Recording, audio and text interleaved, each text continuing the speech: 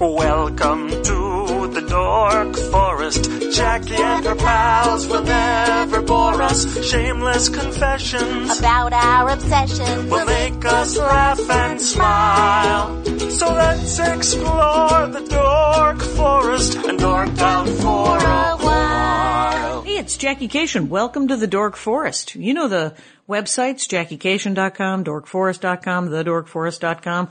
If you like a determiner. TheDorkForest.bandcamp.com is where premium episodes are. All of these episodes are free, streaming on iTunes or DorkForest.com. Anyway, let's do the credits. Patrick Brady's going to fix this audio. Mike Rickberg composed and sang that song you just heard. He's going to sing again at the end of the show his words to the Mexican hat dance.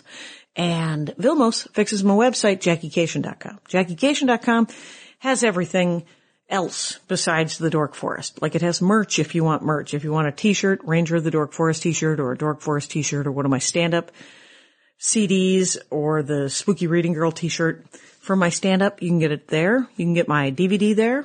You can watch me do stand-up comedy on some videos. You can look at my schedule. I'm in Los Angeles this week doing a bunch of sets, but next, I think New Year's Eve is the next time I go out of town, and that is in Minneapolis at Acme Comedy Company, recording my new album. The website is also the home of the Support the Show page. Support the Show every other month, not December and November, but every other month I ask that you donate to the Dork Forest. In November and December, I ask that you donate to a local food bank. Find a nice charity. Get somebody a sandwich. You can do it. Google the name of your town and the word food bank, and that will help. So do that.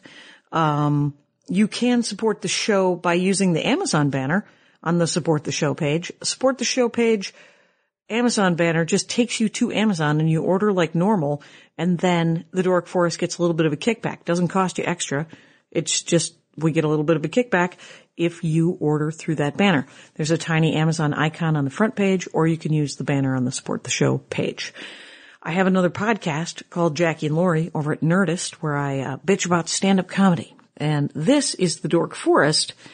And I think that's the whole thing this week. Let's get to it. It's a good one. Hey, it's Jackie Cation. I'm in my living room with Bucky Sinister, Hi. San Francisco comic who just moved here. There's a fly in this house. Welcome to the program, The Dork Forest. Thank you. Thanks for having me. Sure. It's at Bucky Sinister on Instagram, but it's at Bucky_Sinister on Twitter. Yes. Got it. And, it looks like you enjoy, now I always send the pre-production, I always send it out, right? And so when people send it back, I'm like, oh, interesting. So you like a lot of, son of a bitch, this fly is it's gonna be a great episode, Rangers. You're gonna love it. So I don't know a lot. I know you I'm a dork for Philip K. Dick, Bukowski, and Herzog. Mm-hmm. And, first of all, I don't know who Herzog is. Werner Herzog. Werner Herzog. Yes, he's almost become film person? Yes, he's a German director who's almost become sort of like a go-to joke when talking about film snobbery. I know his full name, but I've never heard the last name. I was thinking of a comic named Seth Herzog. Oh, no. Well, to put it this way, like Dennis Miller often referenced him in Fitzcarraldo. So it's been kind of like it's the Smarty Magoo reference thing. Yeah, Got it. Herzog is a German director, and he's been making films for many years, from the 70s on. Okay. And there's it's like a real deep hole to fall into. And he has almost all of his stuff is available now on Blu-ray. Mm-hmm. These really great copies from Shout Factory. They have a box set. You can get that real easy and just become an instant Herzog nerd if you want. And why? What's great? I understand that from what I've been able to tell from the comedy about him, visually it's stunning. Is that true? Well, he has really thrown himself into his work. Like for Fitzcarraldo, it is about a guy who dragged that's his biggest movie probably. It's about a guy who needs to drag a boat over a mountain, like a big ship over a mountain to get it from one river into another. Because the rivers do not meet. A giant ship? Yeah. And so to do this, Herzog actually did it. He actually got a boat from one river over a mountain in South America into another river. Okay. And people got hurt. It took him years. It almost didn't get finished. And it's an amazing thing. He's a method director? Yeah. And it's just basically like I have not only seen this film a number of times, I have seen the documentary he made about it called Burden of Dreams, and I have read his journals, called Conquest of the Useless. What year was that? Did he make that? What's it called? Fitzcarraldo? That one was one of his from the 70s. Okay. And I don't know the exact years. And here's the other thing. I tend to Decade's binge. Fine. Yeah, I tend to binge, and so I will conflate things and, put a wrong year on. Someone will email me. It'll be fine. Don't worry about totally. it. Yeah, Jackie I'm sure. JackieCation.com. Do you think people want to correct you on the internet? Really? Yeah. And I know for a fact that there's at least 3 people out there who are giant film nerds. Who are like screaming at me right now and screaming. Who know things.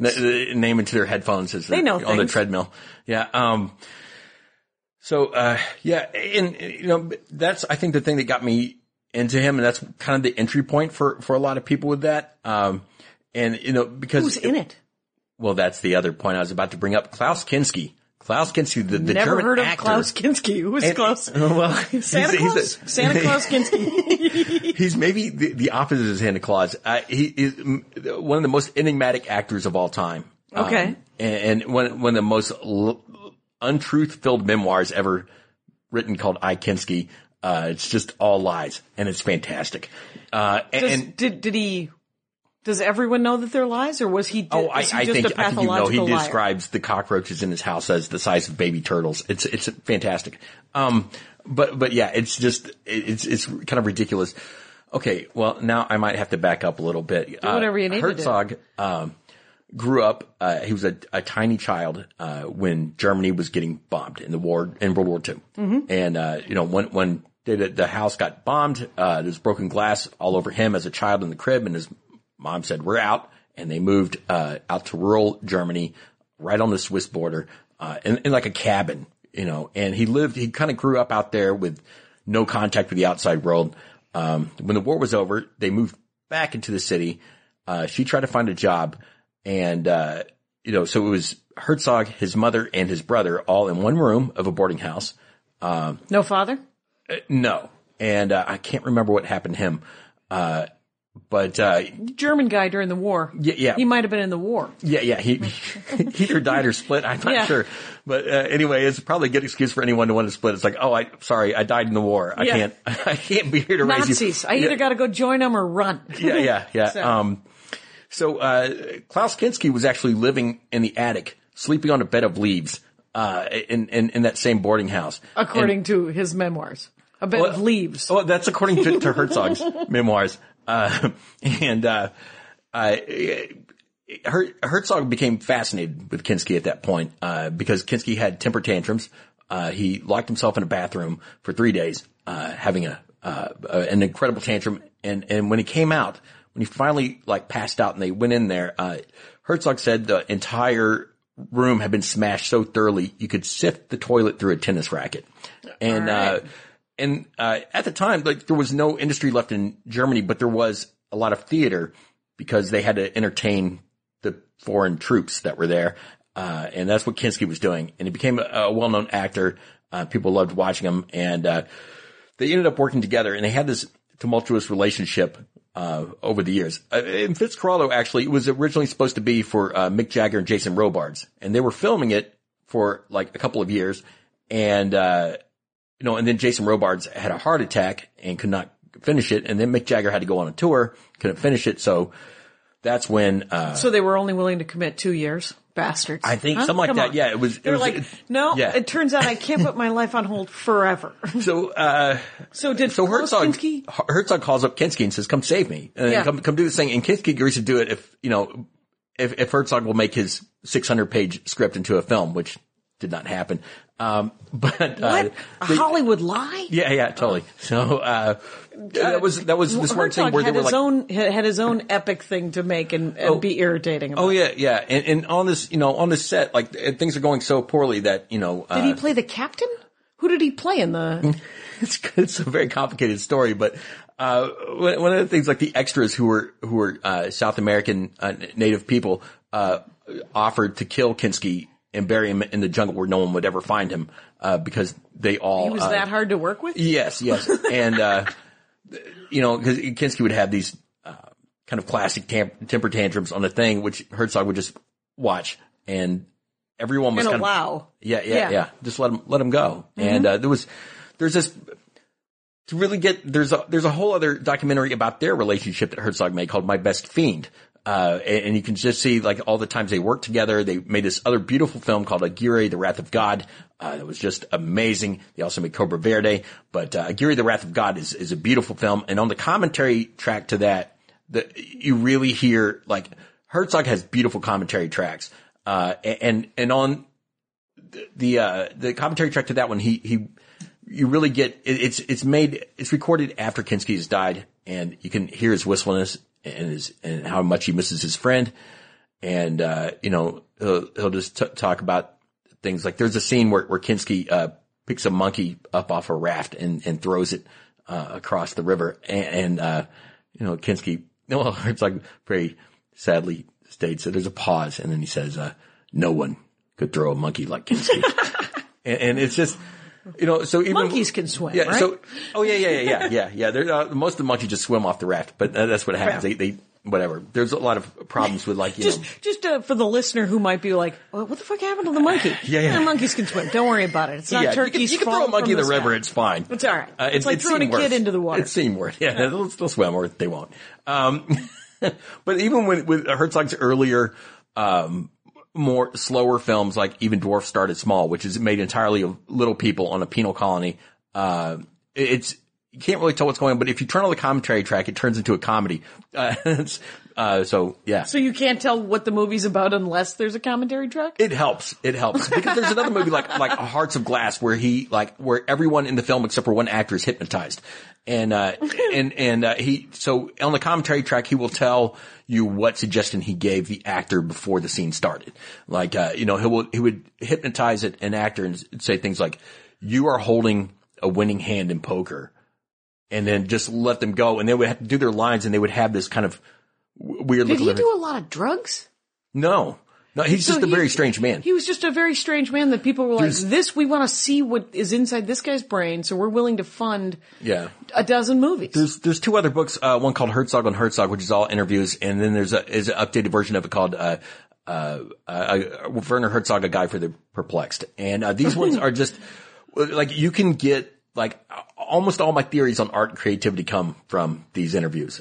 Just where I decided it was kind of like a wake up moment for me where I realized, I should be creating my own imagery. I should be like not limiting myself to a category where I should, if I need to write, like I've written 4 books of poems, 2 self-help books, and a transgressive science fiction time travel novel. And this is all Black Hole. Get out there and get Bucky Sinister's Black Hole, and you guys. I could not have written what became Black Hole without Herzog's theories on art. And which are that you should create your own art? No, it has to be more than that. Sorry. It gets really deep. But it's mostly on this thing of like, you need to create your own sense of imagery. Like, because, what does that mean? Just not to rely on. Not to be derivative at all? Well, as much as possible, you need to create your own metaphorical templates, right? That you need to evoke, meaning and comparison, with your own set of experiences and not rely on, so you come from everyone comes from something, and it's fine to be aware of that, but then the next step is to let go of that and create your own thing? Well, if you look at like standard, like just a film or a television or whatever, there's like a lot of things that mean something that like there's kind of a consistent set of symbolism, sure. And Herzog kind of creates his own and is referring possibly maybe to only his other films and not to other people's. Like what the river shows you in, like, when Herzog shows a river, it's a reference to other rivers in his films and not to rivers in other parts of arts. Like not rivers in. Sometimes a river is just a river. What does he mean? Well, Herzog has a strong sense that humanity is not working in accordance with nature, but rather that against it, that nature's trying to destroy us. And, I know at one point he said that civilization is a thin sheet of ice over a black bubbling ocean of chaos, and so a lot of times, like, when people try to assert dominance in nature destroys them. Okay. And that kind of happens throughout his films. So you'll see, you know, and a lot of times it happens with these rivers, with the Amazon most of the time. The Amazon River appears in several of his films. And it's almost like a character rather than like having, he's not doing anything with the Rhone. Well, yeah, rather than having like a kind of a standard sense of morality of what good and evil is and, you know, the good guy and the bad guy. He has this river that's trying to drown people, basically, and trying to So the people are not the main story. The people not always. Right. So essentially the world is the story, and it's how the people try to either shove a square peg into a round hole or how they work with it, or no. Yeah, that would apply to some of it. Yeah. Sure. Well, but why funny? Why have I created, laughter? Tiniest of all laughter in Bucky Sinister. I'm like, just trying to explain these films to someone who hasn't seen them. It's just, now it strikes me. Never will. Never will, by the way. I'm so sorry. But, I'm sure they're very lovely. Yeah. But I am interested in why, you know, because I mean, so he has a need to create this art, right? Why I like them or why Herzog does it? Well, both of those are valid questions. Why did Herzog do them? I assume he did them because he had to do them. Because why does anybody do anything?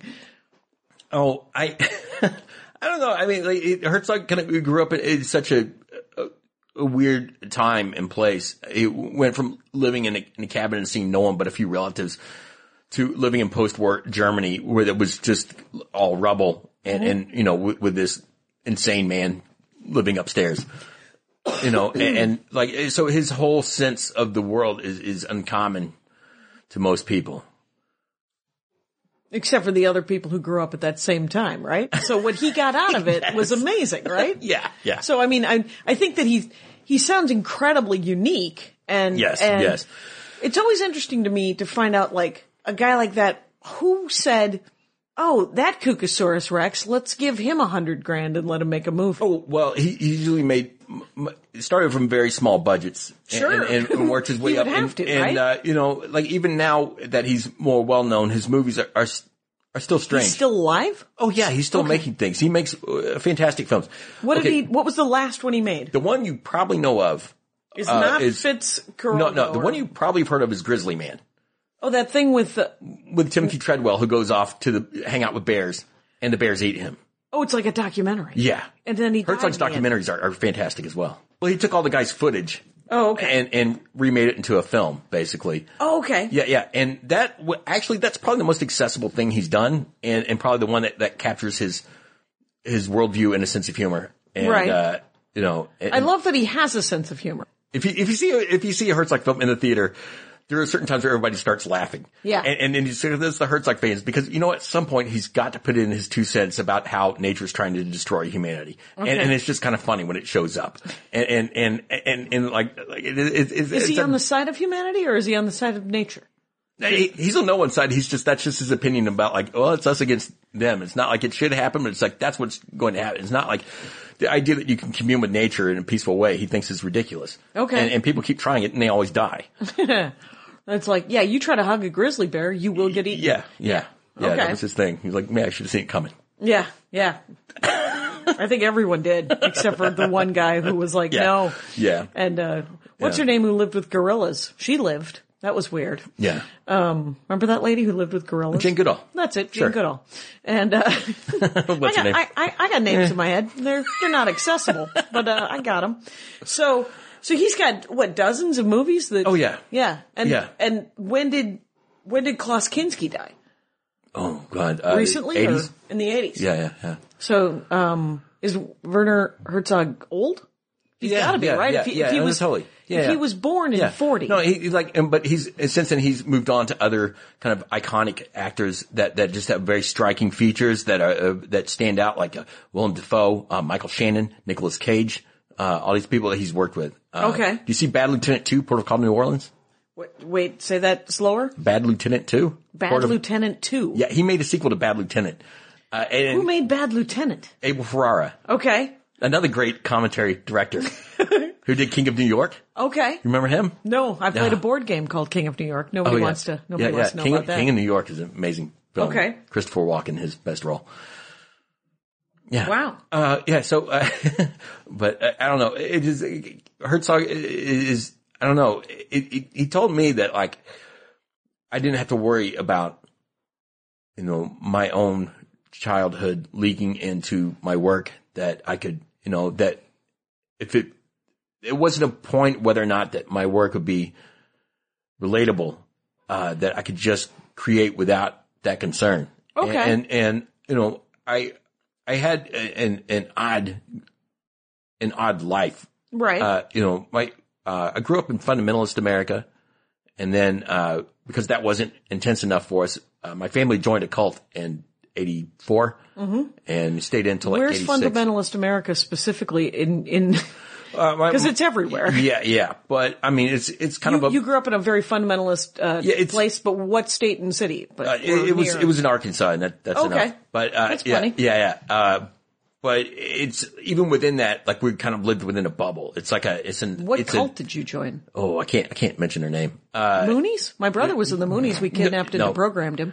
Oh yeah. That's pretty much what you have to do. Yeah. No, we worked alongside them. Mormons? My brother hates the Mormons. I was like, really, yeah. don't name various religions until I get the one right. Yeah. Because you're like, that's not a cult. Those people are right. You're like, are they? No, they're kind of retaliatory. I don't want to start a fight. I don't want to pick a fight that should be over. Okay. Yeah. But, I came out of that and I realized that like, everything I kind of knew about the world was a lie. And I just started getting loaded at that time. I started drinking and using basically right after that. To find that truth. Or to bury the lies. It just calmed me down. It made me not care. Right. Yeah, and just to shut all that off. And, I was like, So when did you discover Herzog? While the drinking was happening or after sobriety? Sure. It was kind of early on. I just kind of got deep into, when you got out of the cult, did you got into film essentially or just started, is that when you kind of? Yeah. I got into all things that were weird, artistic, whatever. You were looking for something. Oh right? yeah. Just like, like it was just like it was meaning like Lewis, or lack of meaning. Well, it was like Lewis Carroll's. It was like Lewis Carroll's rabbit hole. You get to like arts in the time were like this secret. You moved to San Francisco and found this world of transgressive art and performance art. Was that in the 80s or 90s? Or? Yeah. It was like I moved to LA first, 88. I spent almost the whole time. I spent about a year that I was here. Probably spent about like 150 of those days on cocaine and did maybe about 100 hits of acid. And, so I don't really remember a lot of being here. And, then I kind of, moved up to San Francisco in 89 and, just started pursuing poetics. Okay, right. Cause you were doing poems and you were doing poetry. Yeah. And, I was always afraid, like, can I write about my childhood? Can I write it? Cause it doesn't make any sense to someone. Cause other people like, were like going to a prom or whatever. And I was, I was in a metropolitan area, like evangelizing at a subway stop. Right. Like that's my reality. And I can't, it's hard for me to, like, what, do I mention that? But that's the best stuff. Yeah. I mean, and I think we learned that from Richard Pryor, Oh, yeah. It was, I never listened to Richard Pryor or any comedy when I was a kid, but, I knew going in that it had to be a unique experience, whatever you were going to do. For sure. Yeah. So you started, I mean, from the list, it's like Bukowski. Yeah. He's a guy who just took a bunch of acid and then wanted to talk about the big questions. Wasn't that guy? No. Who am I thinking of? If it isn't Bukowski, who was the Timothy Leary? Maybe Timothy Leary. I think of all of those guys. Who's the on the road guy? Kerouac. Yeah, all of those beat guys. Isn't he a beat guy or no? Is Bukowski not a beat guy? He's of the same time, but not of that crowd. Okay. He is the one, like, his poetry from 1960 to 1972, I think is the richest library of American poetics. It really, he really kind of liberated the American poets from form. And like even the beats were very much in a form. Like really like Ginsberg stuff. It's very strict in structure. Yeah, it's pretty structured. Yeah. And Bukowski was just like, well, you can pretty much write like you talk. And this was like, he did the kind of poetry what Lenny Bruce kind of did in comedy, where it was just like, you know, it wasn't, you know, cause kind of before Lenny Bruce came along, a lot of people were just kind of like one-liners, setups, and punchlines. And Lenny Bruce kind of started telling more stories, like this kind of long-form stuff. That's kind of the same. And it's analogous to what like Bukowski did, where it's just like, well, you can use your own language. You can, you know, you don't have to be defined by a structure. But it's not prose. It's still, it's still poetry. And that's what people argued. It's just like, for a long time, it's just prose and line breaks. What is this? And it's not, but it's just a different kind of poetry. Yeah. Okay. And then, so that one was like, you know, I saw that he wrote a book, called Ham on Rye, which was, you know, I read that when I was 19, and it was about a guy's horrible childhood, you know, where he was disfigured by these strange boils on his face, and his dad beat him constantly with like a razor strap. Mm-hmm. You know, it was really horrible. And then the book ends, and I mean, it's not like his problems are solved. It's just like, I just got to leave the house.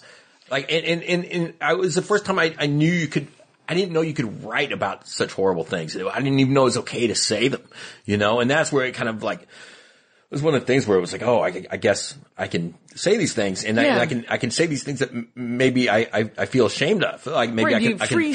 Yes, totally. And, you know, like, you know, I was super into the punk scene at the time, but this just went a level deeper. This went into like more of the psychology. It was just like the punk was always like the world is a mess, the world's fucked up. But then this was like, here's what I think about it. And it's like a deeper level. Isn't punk, and again, once we get into music, we again leave Jackie in the dust. Yeah. But to my knowledge, and feel free to correct me, everyone does, is that it was more socio-political. And this stuff was more personal. Right. You know, shining a light on horrible things that happen in their lives, whether it's Herzog or Bukowski. Yeah. And then once you shine a light on something, as we all know now, 40 years later, it doesn't fucking matter. Sure. I mean, just talk about it. Yeah. You know, the song that really lit me up, you know, I just liked all the punk stuff just because of the energy, but then, you know, I heard Minor Threat's song Filler, which is something like. Say that slower? Minor Threat. Minor Threat is the band? Yes. Oh my God. This is like one of the big bands. Like this is one, like just buy that Minor album. Threat. What's the name of the album? Or the name of the song? The song itself is Filler. There's one where it was just, the lyrics was something like, your brain is clay, what's going on? You picked up a Bible and now you're gone. It's in your head. It's in your head. It's in your head. Filler. You call it religion. You're full of shit. Mm-hmm. And I heard that and I was like, oh, someone knows what I've been through. This is exactly like the last, like, you know, like years of my life. Like wow. And I just like, and it just like lit just one of those kind of hair on end kind of moments where you're like, oh, I need to find out about everything. Who is that guy? Who is this guy? Who knows what's the all truth? His stuff? Yeah. And you know, and who else does he like? What does he do? There's this whole scene of these people there's a whole group of them. They all think this way. Maybe I can go hang out with them for a while. Yeah. And kind of around that same time, Andy Warhol died, which, I had to go to the library to kind of more find out who he was because we had no internet at 1987. Sure. And, but I was, you know, real close to this university library, so I'm pulling out those old Time magazines and stuff, and you know, looking all that stuff up. Let's do it. Yeah. They had those big bound editions of the big hardcover bound editions of like Life magazine from like 1977 and stuff like that. Yep. And reading all those, and I found out there's this guy, and you know, your whole life could be art. Your whole life, you know, you're gonna like all these people just moved to New York City, got a funny new name, and we're someone else. And that was like my way out. You know, this is my way out of being me. This is how I don't have to be me anymore. I don't have to be this guy that I can't stand. I can't, you know. Oh, interesting. Yeah, totally. So that was like, that's the whole thing. I still have my funny name, and that's why. And that's, you know. Cause this is the name that you changed it to from, you know, Jim Earl or whatever the fuck your name was, right? I don't know. I'm not Jim Earl. Jim Earl. I'm neither Jim Earl nor Barry Link. Right, I don't know where that name came from. Jim Earl's a real guy. Yeah, he's a comic. Yeah. Lincoln Earl. Yeah. Yeah, sure. Weird. Yeah. My brain has its own pathways, it turns out. I do know Jim Earl. So you don't have to. Videos. Right. The idea that you don't have to be yourself is sort of a situation where we create this where whole you grow up thing, you know? And so when I get to San Francisco, I mean that's exactly what I find, and it's like it was. And you're in your 20s at this point, or you're in your 30s? I turned 20 when I got to right around the time I got to San Francisco. Going to San Francisco, you were 20. Yeah. Okay. And there was like these. And you were immersed. All these poets and artists and all the punks, they all like were using weird names. And it was just like we were all someone else. And it was exactly what I thought. You needed. I really conflated like all of the Warhol Factory stuff with punk. And I thought it was all the same. And to me it wasn't. And I was really kind of surprised that that a lot of the punk people I found did not care about like art or film or anything else. Because to me it was all the same thing. I did find like this crew of performance artists. There was this night called Club Substitute in San Francisco that was very formative on me. And there was a guy there who went by Diet Popstitute, and he really was like, you need to like have fun with this, like, because I was writing stuff, but it was all dark. He's like, you need to make sure that you don't write yourself into the ground. And Diet was sick. He was HIV positive, and he eventually died of AIDS. And everyone did in the 80s. Yeah, we were there. Yeah, it was, but he's like. That was one of those things that like he had this whole crew of performance artists who were mostly ill and they're all just like, we're going down we're going down in feathers and glitter. Yes. And it was, God bless them. It was amazing. And so that's an example of how to live your damn life. Yeah, totally. And, I did, I think my first big, show in San Francisco was opening for Doris Fish. Who since passed. And, but it was just all these crazy performance artists. And like, I had to open for the Pie Man a number of times, which is a guy who like gets smashed in the face with pies.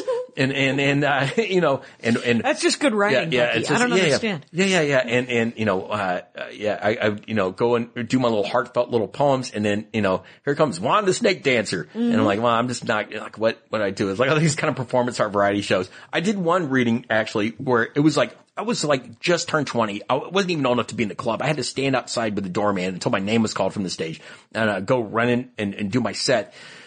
And so I didn't like I was 20 years old. So I was reading stuff I literally wrote as a teenager. These are teenage heartbreak poems and I'm reading them and everyone's laughing and I'm just like, fuck you guys. Like I hate you. Right. And I'm going to keep reading these anyway. And I got off stage. And this guy was like, that character you did, the self-obsessed poet, is really great. And I'm like, what? And he's like, I'll give you $50 to come do that at the DNA Lounge. I'm like, okay. Yeah. I'm just like, what, all right. I will sell my 17-year-old angst for $50. Yeah. And I was completely sincere, but they thought it was so over the top. They thought I must be doing a character. Right. No one would be this sad and full of himself. Right. And, so then I, went backstage, did a line of Speed, with a couple of other artists and then left the club. But the thing is at the same time, you're discovering, you're becoming more free of Bukowski and Herzog and whoever else is Warhol and all these people are opening your mind. When did you decide that the glitter and feather person, whose name I forget, Diet something. Cause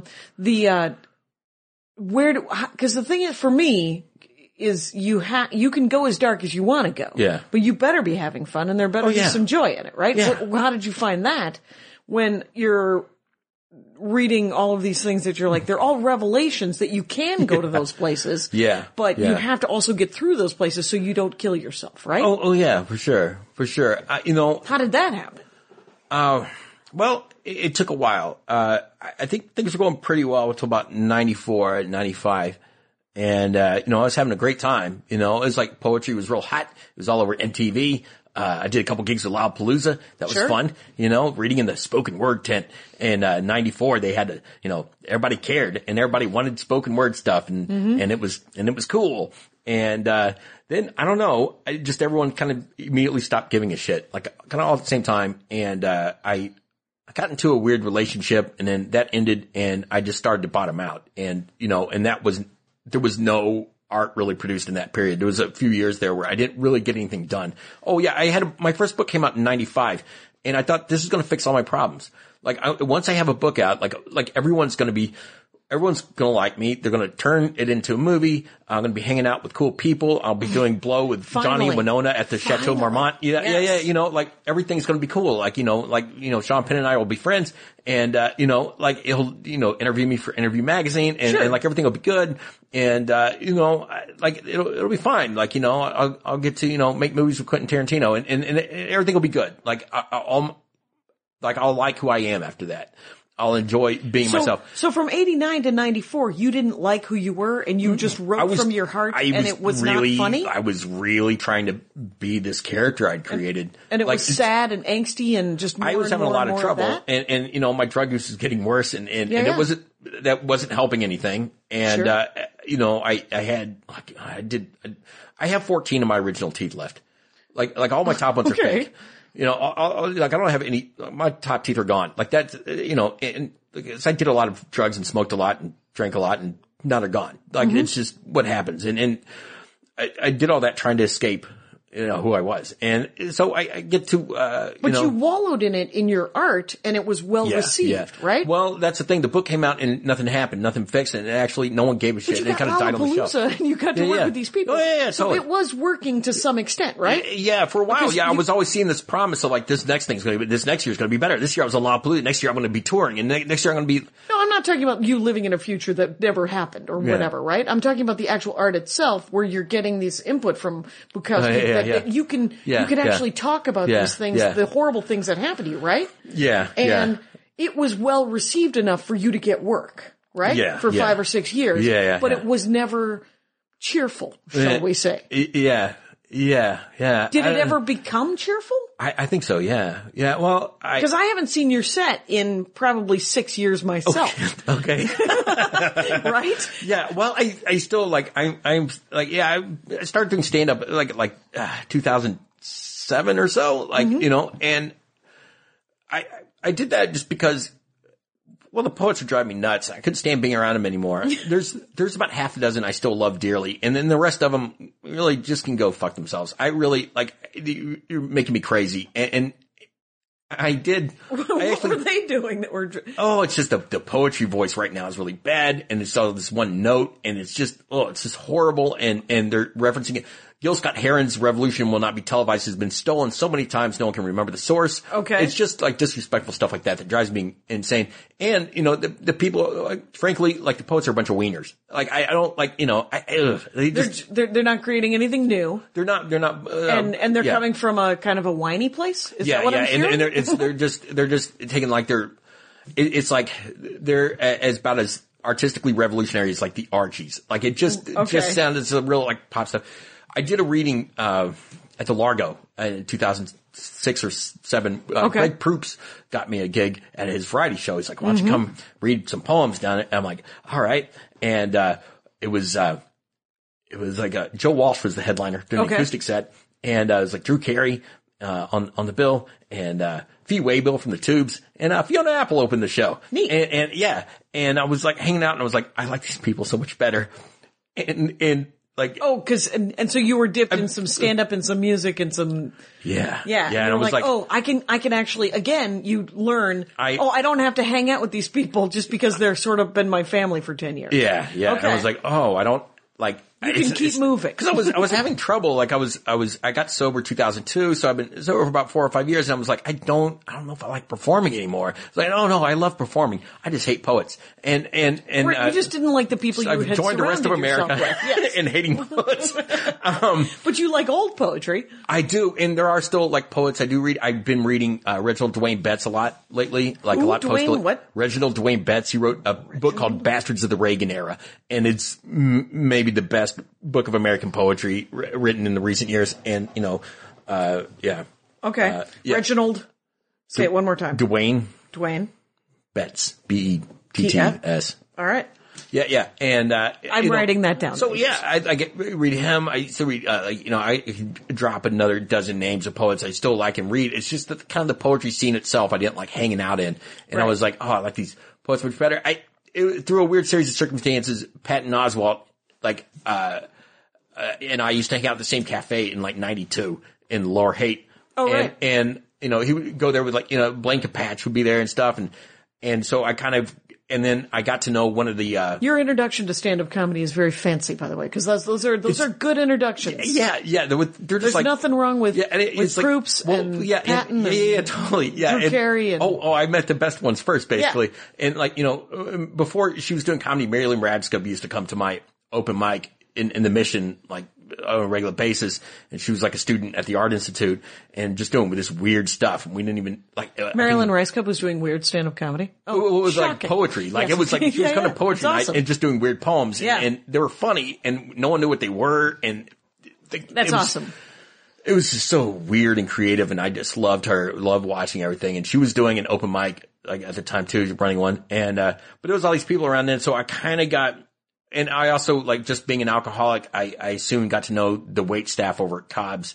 And I would go a lot. And I had one girlfriend too who had been a former waitress at the other cafe way back in the day. So she was really into, Jake Johansson, Dana Gould, and, Tom Kenny. Nice. And those are like her comedy crushes. Mm-hmm. And, the first stand-up. Why no Matt Weinhold? What the fuck? Why is Matt Weinhold left out of every goddamn list? He's a genius. Anyway. But so the first stand-up I went and saw at Cobb's was Dana Gould, and it was 92, so he's probably I don't know, 28, 29, something like that at the time, and just I'm like, oh, this is my introduction to stand-up comedy. And then I knew a handful of others, so I would go see Patton and Blaine. I saw them one time open for Rick Overton. And this is in the 90s or in the 2000s? This is in the 90s, about 95 or 96. I still remember that Patton was riffing on the movie Twister. That will date it. Right. That's right. That should carve and date it. But I was I don't know. I just kind of I started following him and these other comics I kind of met around there. Kind of they were little indie rock bands. And so I'd always been kind of watching comedy and really into it, but I'm just that's for other people. So you left poetry and then you just sort of hung around trying to figure out what to do. Yeah. And you wrote a book and then you started doing stand-up. I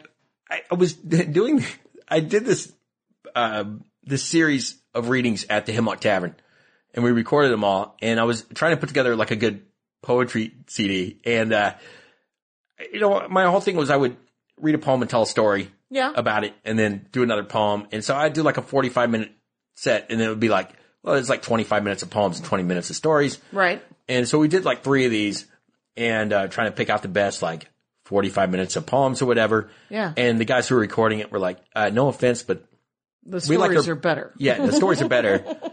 And so they took that became this one CD called What Happens in Narnia Stays in Narnia. Nice. Yeah. And there's the poem on there. There's a 7-minute poem on there that's made up completely of Courtney Love quotes. And just kind of more that's where I was at the time. I couldn't write the horribly depressing poems at the time because I was sober and I was things were funny again. And right. And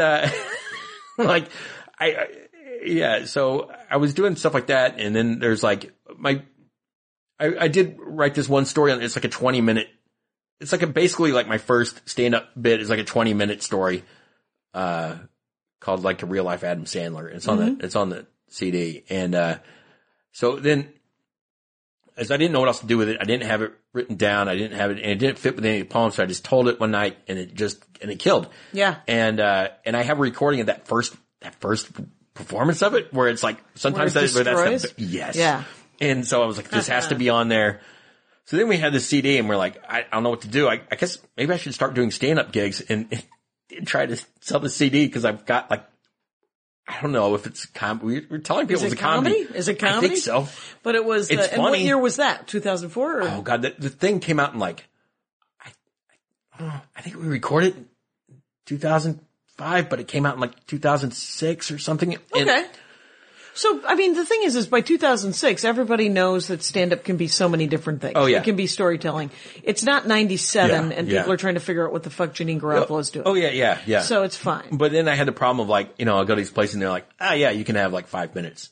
Right. And I'm like, I have a 20-minute. Can I have 20? Can I start with 20? Turns out you cannot. Yeah. And so I had to learn, and you got to tighten it up. I'd say it's hard because like it's all BS aside. Like I'm a good writer.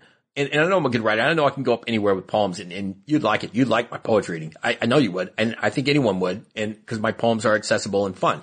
And, man,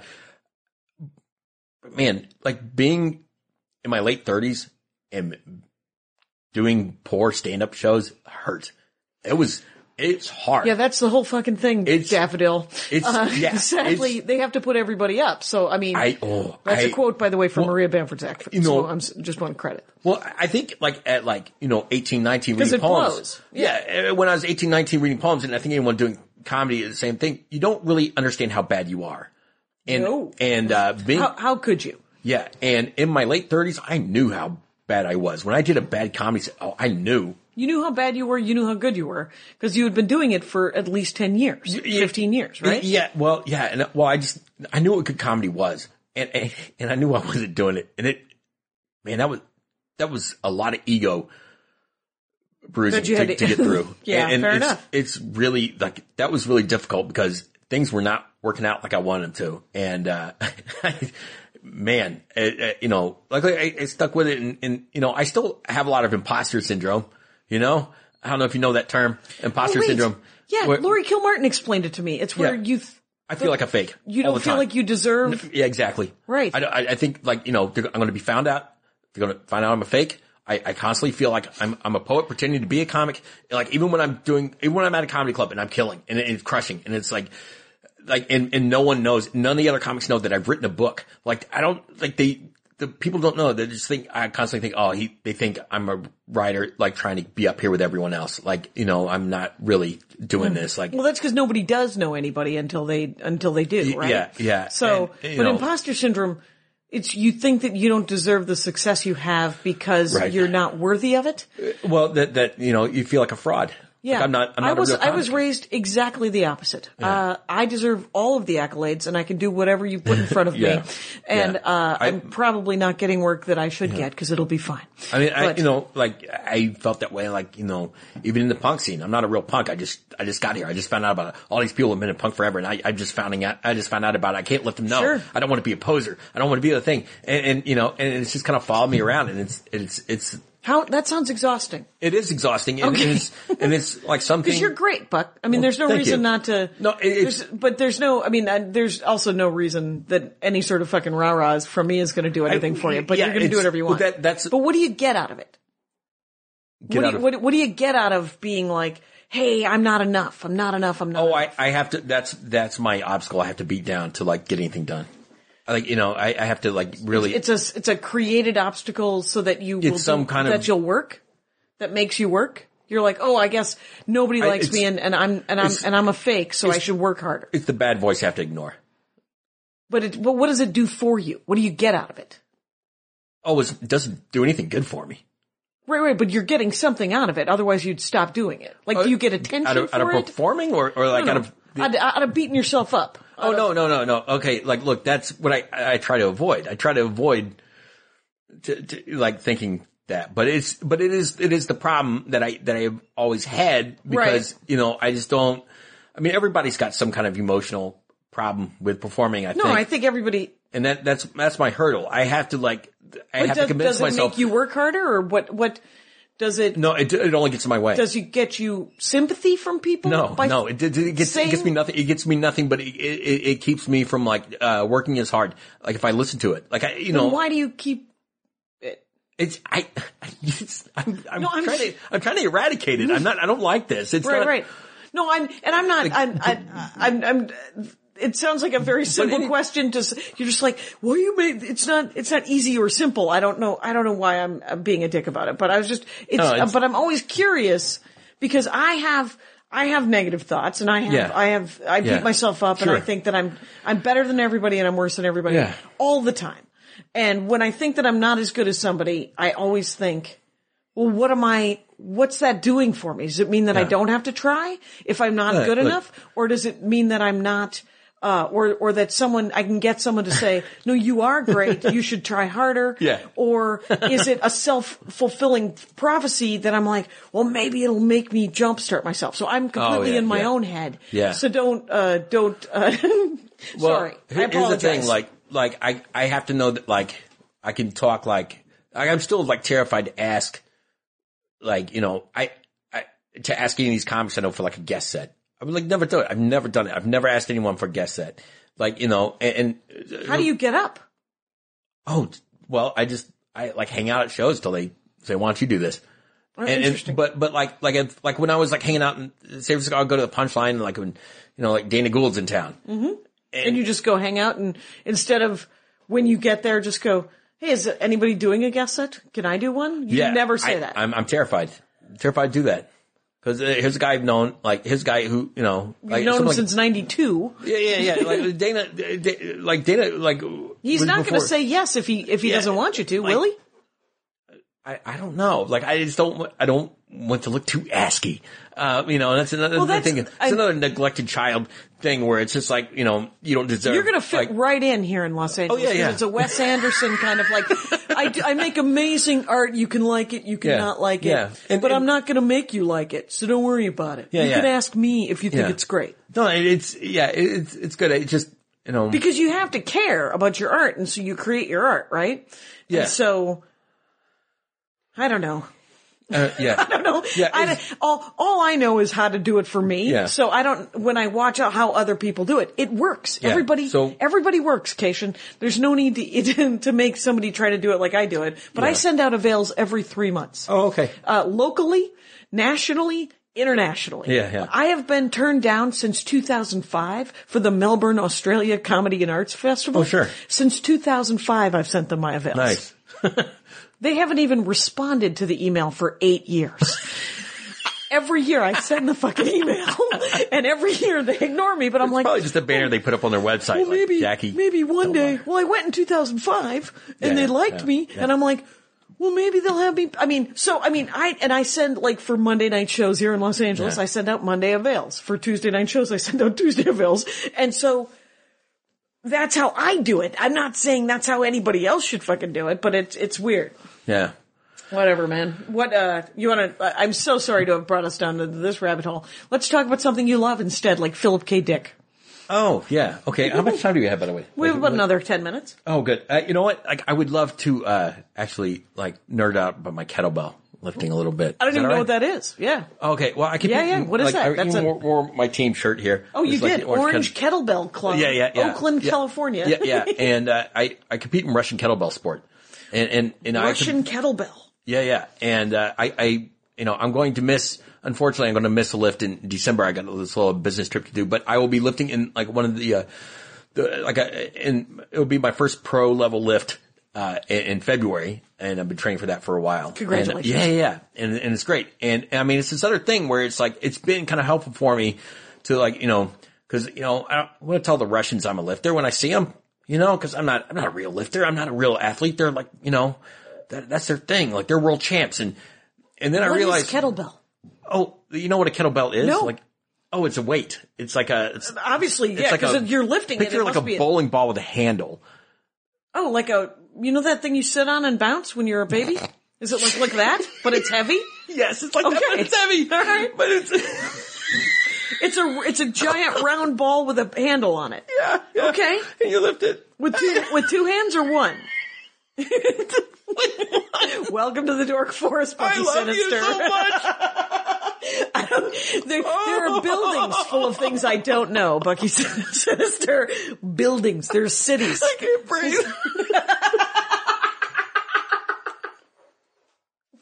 You're like, what is it? No, I don't know what it is.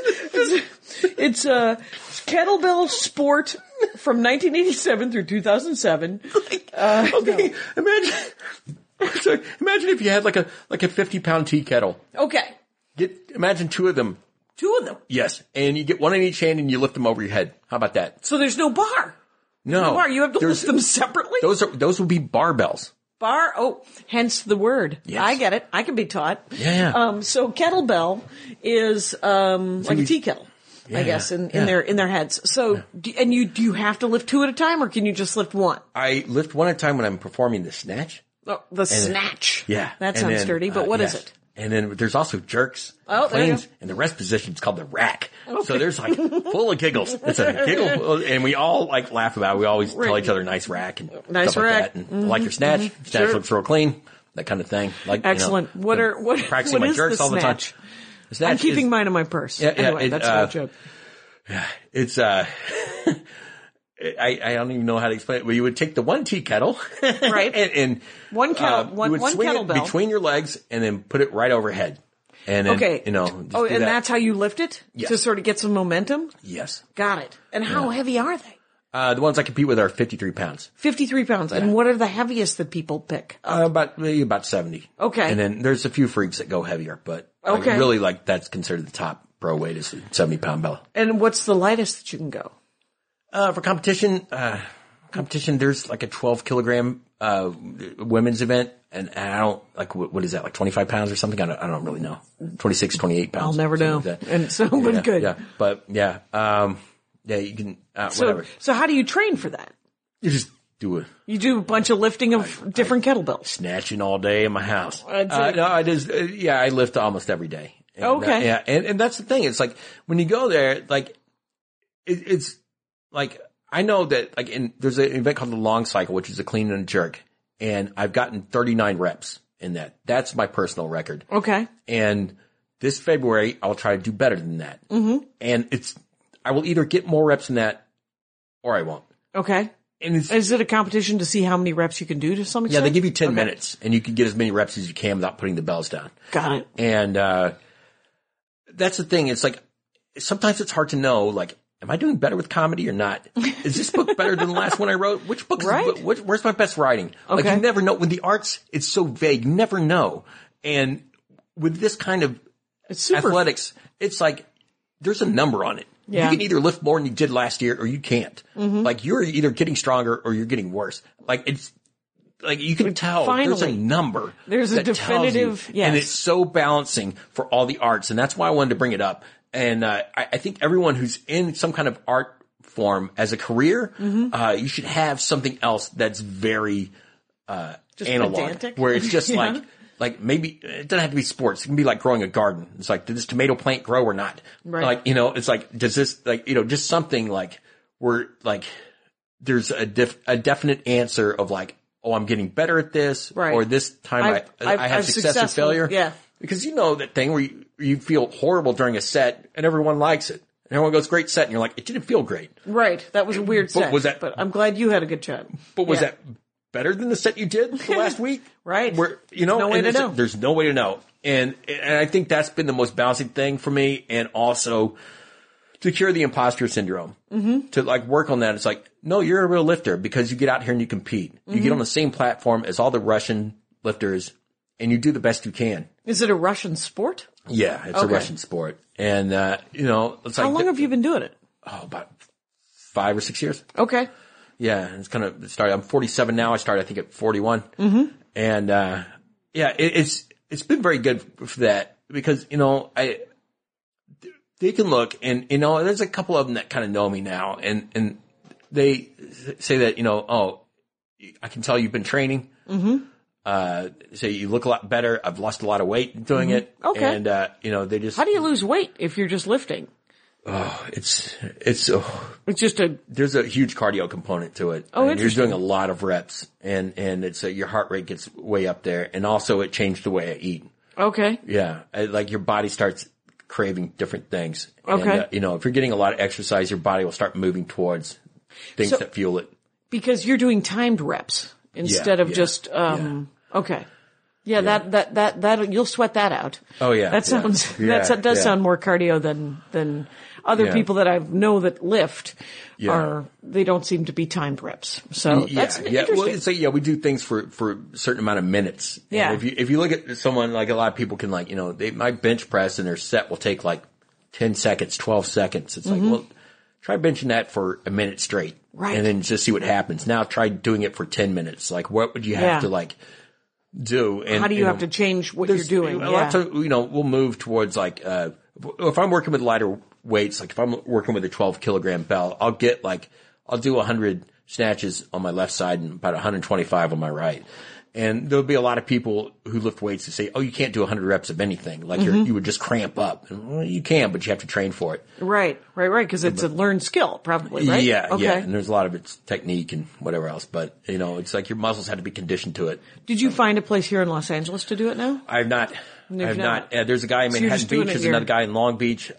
There's a place in Costa Mesa. But it's like those are so far from everywhere else. Yeah. I'm going to try, hopefully this spring, to convince one of the local gyms to let me have a little bit of space. Yeah. Where I can, buy, maybe a rack or two of bells and get an instructor in to help us. And it's kind of more or less start my own gym is what I have to do. Or your own club for sure. Yeah, totally. And it's like a gym within a gym. And there's a lot of barbell gyms out there now. Olympic lifting is getting really popular.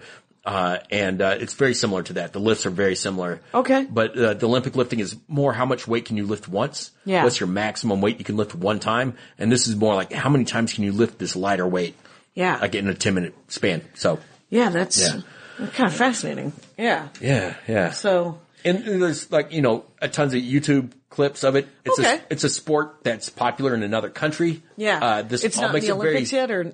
No. Okay. And it's one of those things that like, appeals to a lot of the things that appeal to a lot of nerds about like something like anime or something. It's like, oh, here's an obscure thing most people don't know about that you have to go to a link to find out about. Yep. And it's really popular somewhere else in a different culture. Right. Who doesn't love to get in on the ground floor of REM? Yeah, exactly. Or it's whatever. Like, I'm into this obscure thing you don't know about. You don't know about it. And that kind of appeals to the dork side of everyone. Sure, of everyone. Yeah. You're just like, this is a secret space too, the Dork Forest. Oh yeah.